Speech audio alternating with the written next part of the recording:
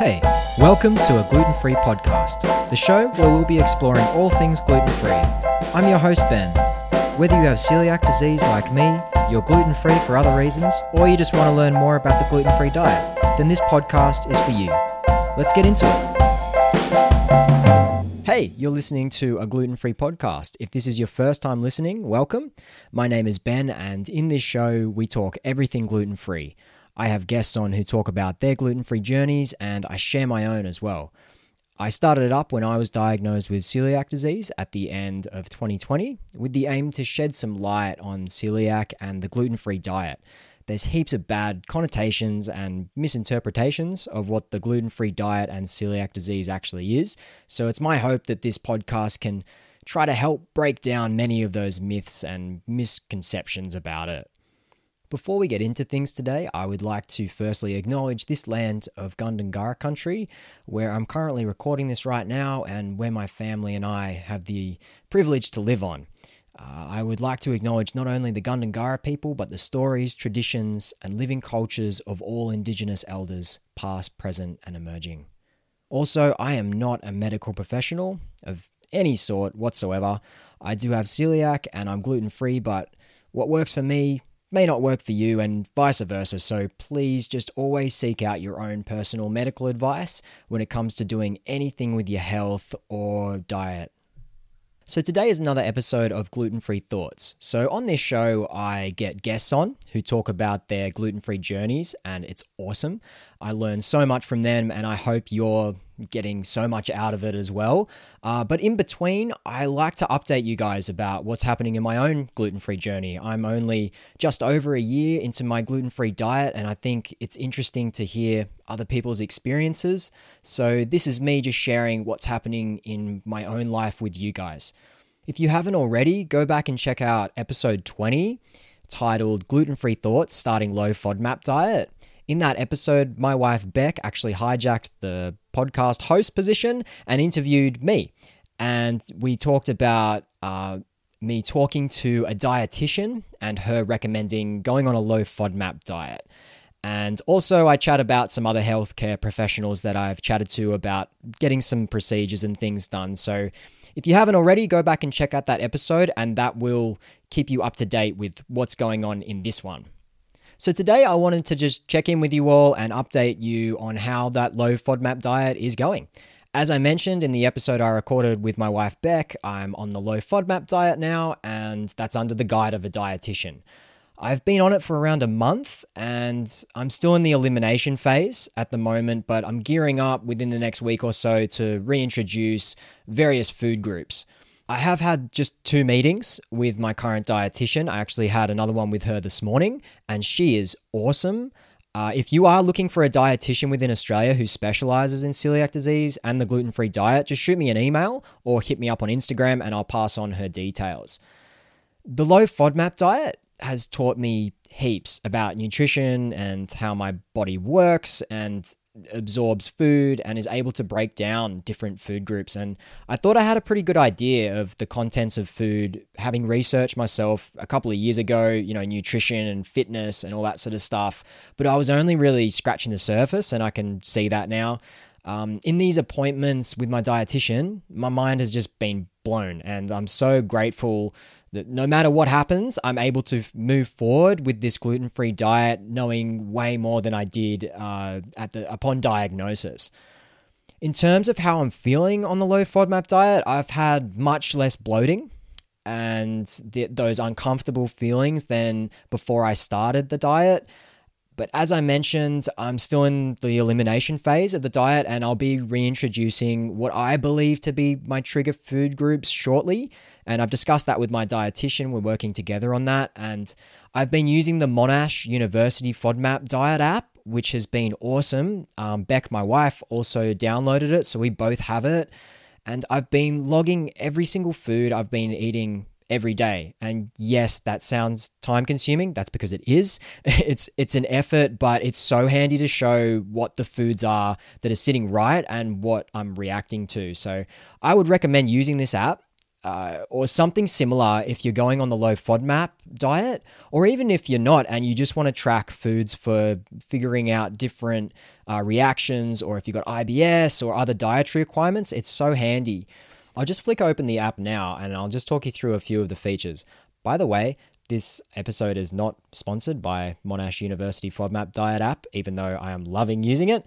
But it's got a food guide. So you can type in any food that you like and just see if that is on the low FODMAP diet. It's got certified food, so it lists some products products and the range that they have that are certified. It also has a feature where you can find a dietitian within your location. It's got recipes on there, some really cool recipes that we've actually posted up on our Instagram page that you can go check out at A Gluten-Free Family.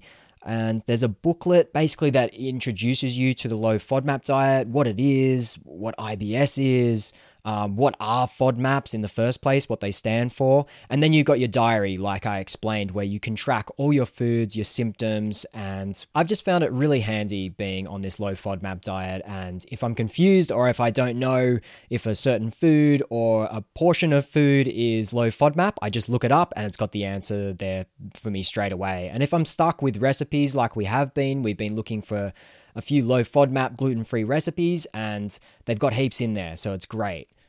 I haven't looked back over the foods and the related symptoms in my food diary yet, but I'll be really interested to do that. It's got this cool feature where you can export via PDF your whole food diary. So it concises it into a PDF and it shows you all the foods you've been having and your symptoms, and you can just export that via PDF. So I did that this morning I sent it off to my dietitian, and she was able to look at that and discuss with me my symptoms and my food that I was eating right there in front of her. So it was so handy, and I'll be really interested to see what foods start to react with me once I start to do the reintroduction phase. So that's where I will be reintroducing dairy, soy, legumes, and some other FODMAPs slowly. I'm really interested to see how that will go, but I can't do that until I have these procedures done. So I've had some pretty bad symptoms, which I believe aren't related to the FODMAP diet, but I think it's to do with some damage that has occurred inside of me while I was undiagnosed with celiac. So in the next few days, I'll have a colonoscopy and endoscopy done. The colonoscopy will explore any other issues that have been happening, and I actually opted to have the endoscopy done as I'm approaching 18 months on the gluten-free diet, and that'll be interesting to see if I have healed from my last endoscopy that was done upon diagnosis back in December 2020. As Beck and I mentioned in the last Gluten-Free Thoughts episode, my celiac antibody levels were slightly elevated, and that indicates that I'm still ingesting gluten. Now, I have no idea where that could be coming from, and it does make me wonder if those bloods have just stayed elevated even from one instance of cross-contamination either weeks or months before. I'm also interested to know if celiac antibody levels can just stay elevated despite being on a strict gluten-free diet. So these are some questions I have for the health professionals I'm seeing currently, and hopefully they can explain a little bit more about that when I have follow-up appointments. I'm also really interested in exploring refractory celiac disease and if I'm showing any signs of that down the track. Something else my dietitian strongly suggested having done is a bone density scan, as we were discussing the risks of osteoporosis and celiac disease. I've been meaning to do that. Actually, I have asked my doctor a few times and it's been on my list. I just haven't done it. But yeah, I've been chasing up other appointments and trying to get these ongoing symptoms sorted out. So that's hence why I'm getting the colonoscopy and endoscopy done. I'll be interested to know once I get the bone density scan to see if any damage is occurring or if I do have any signs of osteoporosis or other bone-related issues. I know that vitamin D and resistance or weight-bearing exercises can help reduce bone issues. And I work outside full time, and I also try to do resistance training, do weights like pretty much twice a week. I'm quite strict with it. I like to get my workouts in. And although it's been really difficult lately with all the various symptoms I've been having, I try to get workouts in no matter what. I would be interested to speak to someone who has a really in-depth knowledge of celiac disease and exercise and fitness and nutrition. So if that is you listening, or if someone you know fits that category, please just send me an email or shoot me a DM on Instagram and let me know. I would love to have them on this podcast to have a chat. There's so much to uncover for me at the moment in my body, and I know I'm not alone in saying that. I feel like a walking experiment for health professionals a lot of the time. I'm used to hearing, that's strange, or that's interesting. And I also never thought I would be talking about bowel movements with strangers so much in my life, especially at this age, but it's already been such a weird journey. And that being said, I am really grateful to be in such a privileged position to be able to have access to the healthcare needed to have these procedures and dietitian appointments and any other medical tests done that I need. And I know many other people in other areas of the world can't even pay for medical bills or can't have that testing done at all. So I am grateful in that way. So I'll check back in with you guys once I've had these procedures done, and once I'm back on the reintroduction phase of the low FODMAP diet. I think that'll be really interesting to share my progress and what sort of foods are reacting with me. So maybe that'll help some of you on the low FODMAP diet or some of you that are about to commence it. Much like being diagnosed with celiac, I wasn't sure many people would understand what I was going through, but when I discussed going on the low FODMAP diet, so many people reached out on Instagram and emailed me, and I'm so glad that they did, and it helps so much hearing other people's stories, and I hope that's what this podcast is doing for you, either by sharing my own stories on, the Gluten-Free Thoughts episodes, or by listening to the guests that I have on.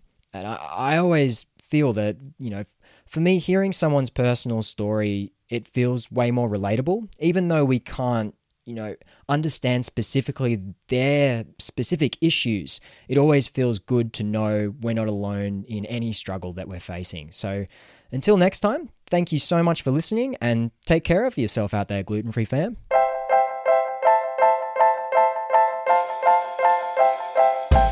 Thanks so much for taking the time to join me here on a gluten-free podcast. If you're enjoying it and think someone else would too, please share it with them. Also, I'd really appreciate you giving a rating and review on whatever podcasting platform you're listening on. You can find me on Instagram at a.gffamily or send an email to aglutenfreefamily@gmail.com. I'll add all this info in the show notes. Until next time, bye for now.